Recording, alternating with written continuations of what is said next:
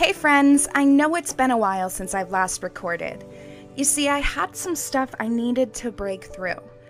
I can't very well preach to you all about being your best selves when I'm not being my truest and best self. Funny as it is, I actually broke through my mental block one afternoon while I was editing. Okay, so I like The Bachelor, it was on TV, and I heard someone say, "Stay in your lane." It clicked, just like that for me.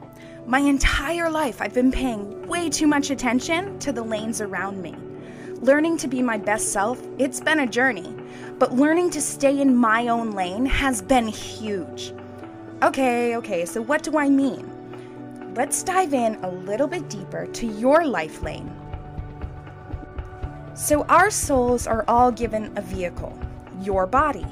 It is our responsibility to maintenance our bodies. Change the oil, service the engine, if you know what I'm saying. Go to the doctor, park a little further away from the parking lot so you get your daily exercise.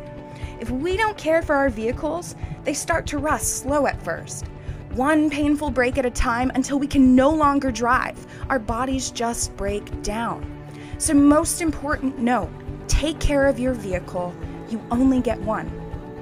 Blah, blah, blah, blah, blah. Do I still have you? Hang tight, because I'm about to change your entire world, your entire perspective. Just listen. So take a look around your life. Who are the people that are closest to you? For me, my husband, my children, clients, and so on. But what's super important for you to understand is, although my lane intertwines with my husband's and the people closest to me, our journeys are not the same. My lane and his weave in and out from each other. They will forever.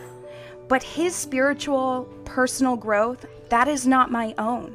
I can and will share in his victories and give him a toe when I can.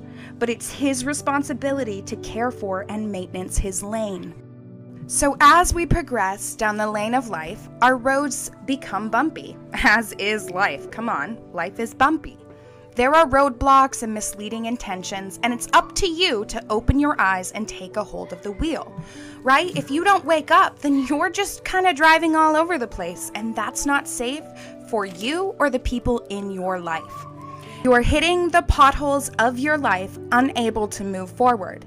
I know this because I live it daily. My childhood has created potholes in my lane that I've carried to adulthood. I remember feeling lost, unsupported, like my car was never good enough. As I have grown and lived, I've started filling in life's potholes. We all have them. So I want you to stop and look at your life. What's holding you back away from your purpose? What potholes are in your path? And how do you fill them in? What's important to know is filling in your potholes is 100% necessary to live your best life. Potholes, for me, have manifested as insecurities, anxiety. So what do you do when someone you love is hitting these potholes or driving blindly? Well, if you're like me, you'll neglect your own lane to help your loved one or someone in the lane next to you. In turn, you'll forget all about your own journey, your own purpose, and you'll steer yourself right off the road, look around, and wonder how you got where you are.